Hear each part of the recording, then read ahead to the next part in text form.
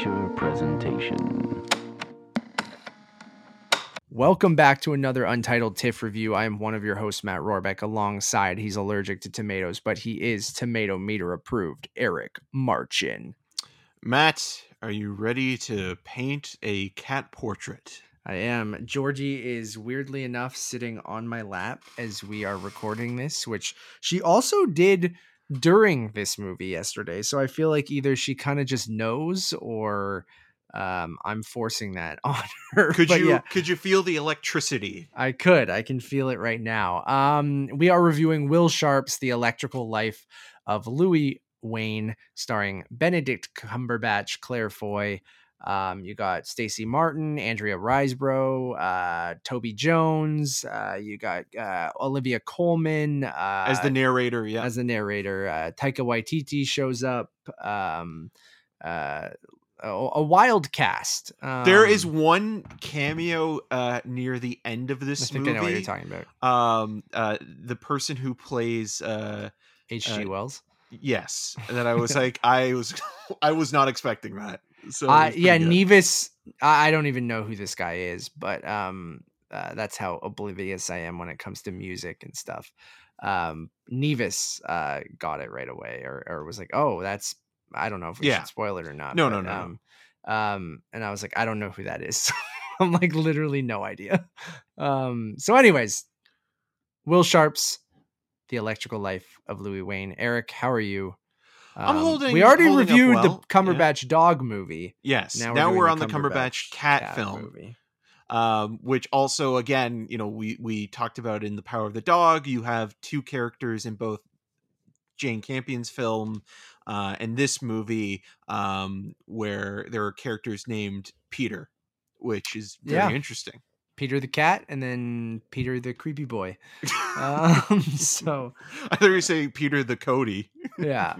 Sorry if I look a little weird on the video. It's just like Georgie is sitting literally on my lap. I can pick her up and maybe show her. Oh, you're gonna freak out? No? Come on. Let's see. There she is. Oh God. You're okay. As I picked her up. Eric, how are you otherwise? Good? I'm good. It's day 6 of the festival, I guess, and we're halfway through now, and we're getting to that point where we're covering more from the comfort of our own homes rather than in theater at P&I screenings or in public venues. But it's been an interesting tip because there has been this kind of sort of return to kind of a semi-normal festival experience, but then at the same time it's been pretty relaxed. Chill, they have been reinforcing health and safety, which is good. Specifically the Scotiabank Theatre, where you have to show both your proof of vaccination and ID, which I think is really great. And then the Lightbox has been doing that as well, where proof of vax they always need before you go in. So I think that's a good thing. But Matt, you talked before as well, on Twitter and things like that about sort of that kind of clustering of critics, in screenings, and it's kind of nice to not have to go to a public screening or a press screening to watch something like this, which I think kind of works at home as well as it does maybe on a big screen, and it's an Amazon release, so a lot of people will probably end up watching it at home anyway. So you're seeing it the way that most people will see it. So it's a pretty accurate kind of thing. The only thing I would have is like the only way you would have seen this movie properly masked is if you went to a TIFF screening. At like Princess of Wales or Roy Thompson Hall. I'm not sure where it was playing, or a Lightbox even. This was a movie, Eric, that we'll get into. I guess you can kind of give the synopsis, but it's the life of Louis Wain, who was an artist in the late 1800s into the early 1900s. He was best known for, although he's been forgotten over the span of decades and into the the new century. he was basically known for painting caricatures and cartoons of cats, and these images were also kind of responsible for making cats more domesticated animals, because before then cats were considered like vermin, or not really house pets the way that dogs were. They were used, they had a specific purpose, like to kill mice, and that was it. Where children specifically saw these images, and this kind of created this new kind of way of looking at felines as not just you know almost like mice themselves. And within the context of this movie, it's a very whimsical, surrealist take on Louis Wain, and you have Benedict Cumberbatch basically supporting um, his sisters and mother, because he recently, as the movie begins, he loses his father and becomes sort of the main supporter of the house. He is of a certain stature within the community, as we learn. He falls in love with a governess played by Claire Foy, who's very good in the movie as well. And there's something about the film that, when it comes to the whimsy, I've talked about this before, it just doesn't work for me. But at the I same knew time, watching a lot of this, I was like, I think either Eric is going to hate this, which I doesn't seem like you hated I it didn't in this hate it, movie. because I think what makes the film work is that it's basically about an outsider, Mhm, somebody who is eccentric but also electric in their mhm, sort of perception of who they are as a person. And I really liked that Cumberbatch in the role, and the way that he portrays Louis Wain, is a man about town. Like, he's mhm. somebody, as we see him in the beginning, who most people seem to really like. Like, he's not considered some sort of pariah within sort of the upper class community. Like, Yeah. he does so many strange and wonderful things.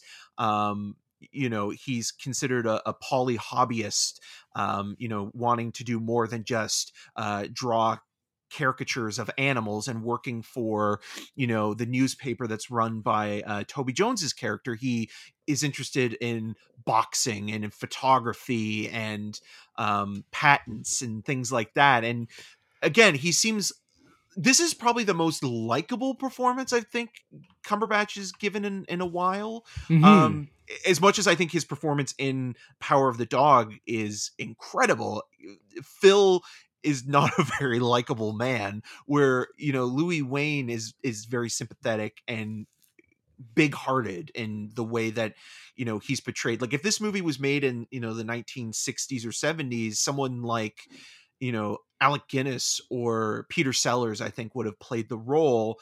And I think a lot of the performances and the underlining tone of dealing with mental illness and Mhm. loss kind of help ground some of it. But then also, it kind of did get on my nerves, where I you knew it get into would. some of Yeah. the fantastical Yeah, stuff. I knew that stuff. Watching it, I was like, "Oh, this is gonna be grating on Eric." Yeah, I mean, I'm with you. I think Cumberbatch is really, really solid and fun in the role. I think I like the first half of the film that had kind of more of an eccentric. The whole movie has an eccentric kind of tone to it, and it kind of mimics his mindset throughout the film, right? Like, as he becomes more somber, or his life is coming to an end, the movie kind of, I feel like, matches his whatever's going on in his own mind, where I feel like it starts very electric and energetic, and it's quite funny, and I kind of vibed with the eccentric style and some of that whimsy and hyper stylized elements in the first half of the movie. It's kind of has some off-kilter comedy that is, I think, very intentional throughout that first half, and it's exactly with, like, I'm not a big period piece guy, but I think if you play with the right tone and do something a little bit different and off kilter, I can get on board with it. And I think I was for about half the movie, and then a big a big thing happens in his life. I mean, it's a real story, but I don't want to spoil it for anyone. And I feel like after that, when the film tries to get a little bit more serious in that second half, it didn't click with me as much. And some of those stylized moments, I think, didn't work as much as when they were a lot of fun in that first half. But I do really like the cast. Like, I thought Andrea Riseborough has some great moments that I actually laughed. I think they were intentional with her, just with Well, the she's playing it candle and like, serious, but she's also yeah. the stern older sister who still loves her brother, but at the same time is trying to keep him in check because he's the one that's having to now support the entire family. Hmm. And she's having to kind of play almost weirdly the mom to him, and in terms of keeping him sort of on an even keel. And I think that relationship is interesting, where it goes and ultimately what it is. And it's there is one line that I actually really laughed at quite a bit, where Olivia Colman's voiceover narration says, after the father passed away, he became sort of the provider of the family because he was the oldest and the malest. Yeah. you know And that's what I mean. Like, it does have a good sense of humor that I think I kind of vibed with throughout the entire movie. Um, and I've always, I've grew up with cats, and I have my sister's cat sitting on my lap right now, and Georgie weirdly sat on our lap during the whole movie, which I said I thought was the best way to watch this. And yeah, I think that's portrayed, like, the love of cats in this, I think, is very sweet. And I feel like cats kind of get, a bad rap sometimes, but Especially in Paw Patrol. they describe them quite nicely in this. And like the love for, his cat Peter in this movie, and all the different cats in this, I think is quite nice coming from someone. I don't necessarily consider myself a cat person, because I just don't think I'm not really an animal person or like a pet person in general. I always grew up with cats because my parents had cats and my sister loves cats. But I kind And of Cats the Musical. I do love Cats the musical, ironically, yeah. At least the movie version. But yeah, and then the 4:3 cinematography, I felt like was just, again, it's some style. There's a lot of style over maybe substance in the movie, but I will take a biopic that kind of, takes some artistic liberties and makes something quirky or eccentric or unique, or rather than just kind of the paint by numbers kind of thing. And yeah, I think Cumberbatch is a lot of fun in this, and he seems like he's super genuine, and I like the character. And for someone who is important to the, maybe not the art world, but a specific part of the art world, I thought he does a good job. And it was, I think it just kind of lost me halfway through.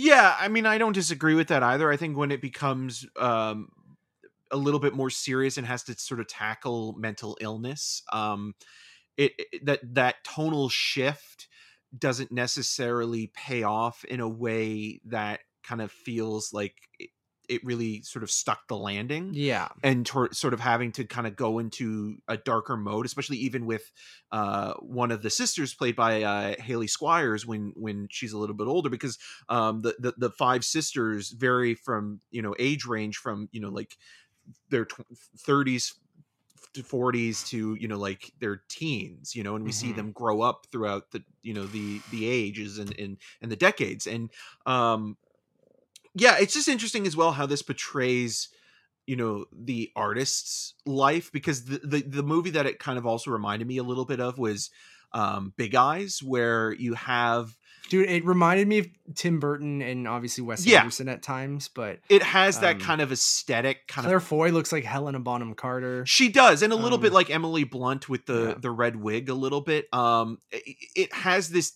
twee kind of quality yeah, that can be a little bit cloying yeah, at times, and I think that that's kind of what ultimately soured me on it, and yeah. and why I'm not going to give it like a 3 out of A 5. passing grade, Yeah, like yeah. I'm giving it a spoiler, I'm giving it a 2.5. But there are moments where it was like, okay, this is a little bit better than, say, like the David Copperfield's movie with Dev Patel, where that Also, was Nevis just brought that up as we was were watching it too. so, Grating to me. yeah, and clawing, if we're gonna go with the Mhm. with cat jokes or you know Puns or puns and whatever. things like that.